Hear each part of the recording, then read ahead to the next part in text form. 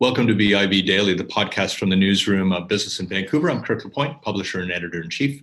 This week, our podcast is examining the changing nature of work, its dynamics and challenges in the pandemic era, and how employers and employees are adapting to this new normal.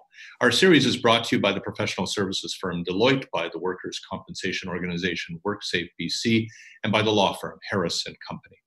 We've looked this week at how businesses can prepare their workplaces properly to return, at how we maintain the trust relationship there and enhance resilience in that organization, and in the legal requirements of employers in this period. Today, we want to take a look at the evolving workplace culture, how we encourage the best dynamic in the workplace as we open businesses. And for this, we've turned to a regular contributor to our podcast, Rocky Ozaki, who's the founder of Now of Work. Good to have you with us. Hey, Kirk, good to see you again.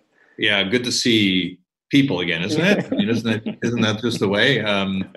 It's getting together with people that's the problem, Rocky. I mean, so we've got a permanent situation, it appears, of remote work. Mm-hmm.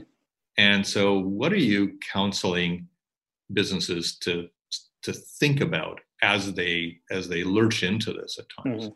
Well, I think you kicked it off properly, is that this is probably going to be, in most people's estimations, at least another 12 to 18 months. I think most of our clients and people I talk to are sort of using this vaccine availability, broadly available, as their horizon. Mm-hmm. So if you believe that to be true, this is going to be the next normal for at least another year or so. And so, what we're having to coach companies through is that so number one, I guess, is the honeymoon's kind of over. Right. So many stories are like, actually, we were more productive than we thought we were going to be. And oh my gosh, it didn't take a year to go remote. It only took us a week to get our IT set up. And so there's all these successes, but the honeymoon is ending. And so now companies are starting to say, how do we maintain that social component that we actually need more than we thought? How are we maintaining collaboration, innovation, and productivity through that? And so that's a lot of the work that we're doing now. I suppose the central question is, can you do that in a video-only type of engagement?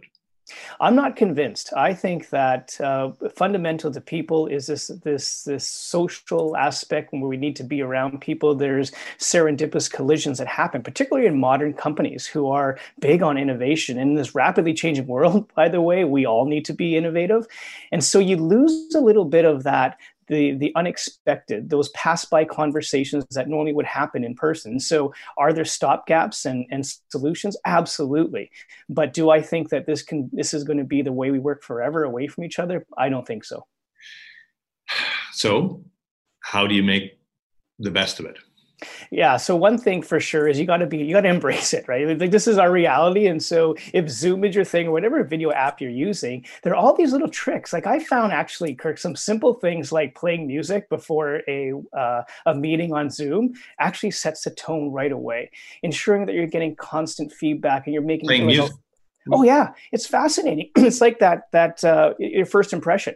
All these Zoom calls that we join, what normally happens? We all sit there. There's that awkward silence. You're kind of waiting around. Who's going to start? And what do I do? Do I turn my video on or off? But what would happen if you did a simple thing like played some music in the background? What if you had a couple of poll questions? And so these are really tactical, but I think they're real. I think that if you want to survive, you've got to start thinking about the human experience in the virtual world, which starts with that first impression. But I don't want to have that bad music that I've gotten old. No, your culture. Okay. So better kind of music, is that what you're saying? Yeah, and know the intent of the meeting. If it's an upbeat innovation session, get something upbeat. So I don't want to get too tactical, but that's something that has struck me as actually being quite powerful, as well as I was mentioning, taking regular breaks, getting feedback regularly. And so when you start to use Zoom with other tools, like there's, I don't want to promote any particular company, but there's a lot of great collaboration tools online. Mm-hmm. And so instead of just saying, Kirk, what's your opinion? What if you started to draw from some of these collaboration tools where people are actually engaging? So maybe it's on a sticky note, but it's a card that they're putting online and they're seeing what other people are doing. You're moving cards around and innovating. And so I think leveraging technology and some of the great apps out there help to facilitate that social component we're missing. Yeah. I mean, obviously meetings in person, you basically take a look at the body language of people in a room.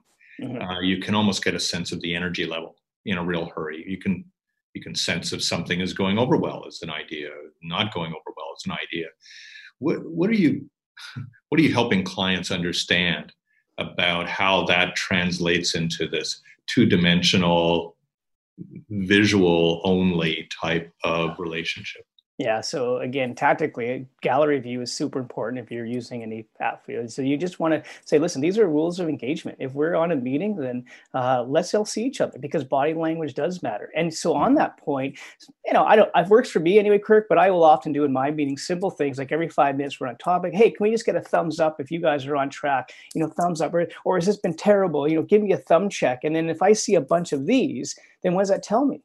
Then Yeah. maybe I need to stop and reiterate. But if I get a bunch of thumbs up, then I say, okay, I can move on. And so absolutely, this two-dimensional thing, you're going to have to acknowledge it. Like I said, it all comes down to just embracing and acknowledging the elephant in the room.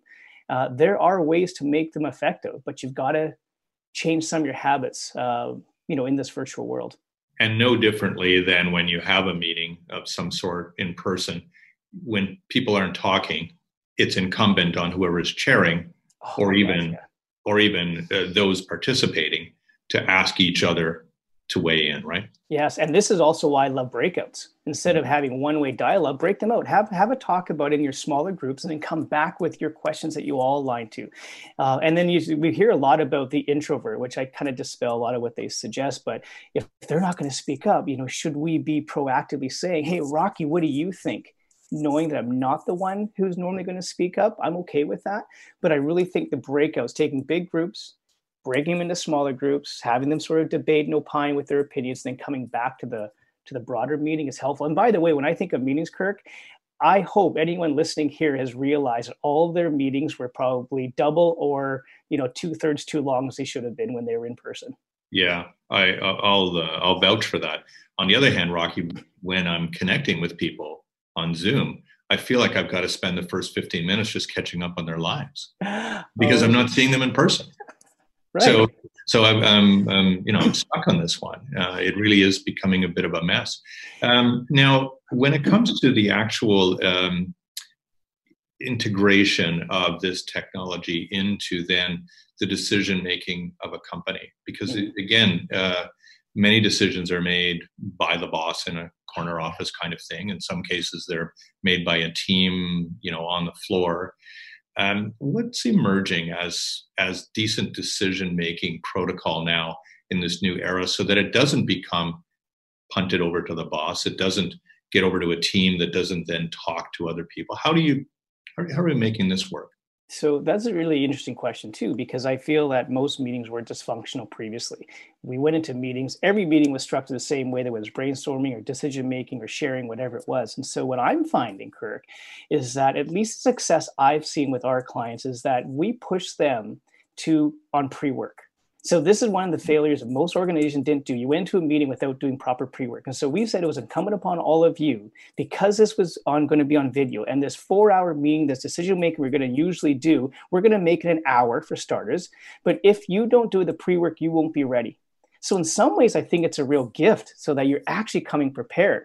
So we applied this. We've been doing a lot of COVID strategic planning for organizations, and the longest we've gone in authoring multiple scenarios for their business in this next 6 to 12 months has been 4 hours. Wow. And so, but that's only because we did pre-work. We did a bunch of things that you need to read this, you need to opine it here, you need to vote on this. And so when we get together, it's actually about what are all the things we agree to? Done. Now, what are the things that we need to still debate? And wow, do those meetings shrink fast? So one of the things that you can often like about any meeting is that it's a bit of a safe place to have these discussions, right? Mm-hmm. And there's no, as they say, no dumb idea kind of thing. But obviously these technologies provide us the opportunity to record. Mm-hmm. What's your sense of whether we ought to be recording it? Because look, on the other hand, at least you have a record of what was done. You don't have any dispute over what was said. But should we be recording these? I don't know. So when my experience, I'm laughing because I've actually tested this with a client, and when we didn't record, it was pretty free flowing. Now, granted, this organization had a really leadership team that could easily debate, right, and dissent. The minute we said we're recording, for no other reason that, hey, note taken, we had a note taker, how about we just record it? It was so evident, Kirk, that people did not opine as they would before. Sure. So I don't have a solution for it, but you're bang on that is something that it's anything else. It's like social media. The minute you put it out there, it's out there for everyone to see. And so I don't have an answer for that, Kirk, but it's absolutely something that that I'm seeing, really be an impediment for some organizations. It's no different than when, we've tried at times over the years to record our news decision-making meetings. People clam up, or they say the most perfected things, and they don't really speak their minds. Yeah. So that gives rise to the issue of, do people speak their minds in the same way in video, in this kind of setting, or are you noticing anything yet where there is a little bit more reticence, reflection, a little less freewheeling nature of it? Yeah, I have no science to back this, but I'm really opposed to putting like generational differences. I think we're all just people, and the world has changed for people in different generations, but I am seeing that. I do find that there's a certain threshold or certain age and under who are more willing to be vulnerable, be in person. But guess what? They had been doing FaceTiming for 5 years or however long they asked for. They've been on video with their friends all through growing up and going through school in their early careers. And so it's a little more natural of a way of communicating. For a different generation, or forget about generation again, for people who have not used video conferencing before, or any kind of, in a social context, this is new. And so I don't see as any different than any other technology that's come out, is that there's going to be a period in which people are going to be cautious. And what I'm hoping is that this becomes the next normal, that you're more comfortable in being yourself again. But there's no question there are certain demographics that are still having to get socialized with this idea of being vulnerable on video. Are we ever going to go back to the phone call? Oh, I think so. Really? Just that phone call? Oh, well, an audio phone call. Yeah. So this is okay, I don't want to go off too much of a tangent, right? But this is my fear, is that the paradigm of work was broken. I've been preaching about this forever, right? Mm-hmm. And now there's just been a sort of unfreezing of organizations who realize that, yes, the old industrial way of work doesn't work, and we need a change. So from some sort of like behavioral science perspective, habit discontinuity says when your life has been turned upside down, you're more likely to change your habits. Organizations have done that. But what's going to happen when the vaccine comes? So this is my fear. In your personal life, when a crisis happens, whatever it is, you change your habits because your father dies of cancer and of lung cancer, and you stop smoking for a month. But then what happens? You go back to your old behavior. It's like this human nature thing. So when I say probably, Kirk, it's not that I think that the phone has utility. I don't have extreme confidence that humans generally aren't going to go back to comfort and the old ways once this pandemic has passed. Like, how much pain do we have to go through to change forever? And that's still unknown. But I'm the companies that don't will lose for sure. That's what I would say. But there are going to be many who fall back to the phone and the old way of working and the pace that they used to do and all these other old ways of working. I'm convinced many are going to go back to that. Can we just get rid of the fax machine if nothing else? I hope so. Yeah, I think we still have a few of them around. Oh my God! But it's interesting that you say that, because I've heard so many say also, why didn't we think of doing this before? Right? The pain wasn't big enough. They were successful despite. And in a lot of cases, so I'm going to pick on the enterprise. And so they had a big balance sheet. They were successful. There was not enough pain. These startups were just sort of a nuisance. And this startup and scale up world is how all companies are going to be operating. And it's proven all through this pandemic, the pace of technology adoption, the way you're embracing your customers and customer and human centricity. This is stuff that's not new to modern and technology companies, not just tech, by the way, but modern companies. These enterprises didn't have to worry about it. And so it didn't matter what we preached about exponential technologies or changing demographics or sharing economy, they were fine. Well, guess what it took? A pandemic. And that's the pain. When it hit the balance sheet, when it hits the shareholders, when it hits, all these other key indicators and their scorecard items, Kirk, Now they had to listen. Okay. And so there just wasn't enough pain before. Yeah. So now we're in this phase, and I think you called it correctly. It's the post-honeymoon phase around all of this. And a lot of places are beginning to bring people back to some degree.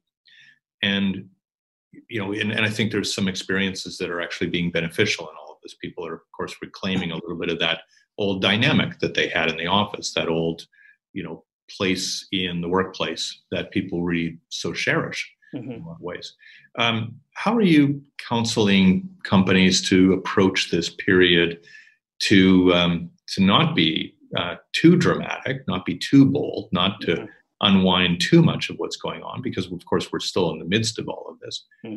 What's your counsel about how much is enough to bring people back in at times?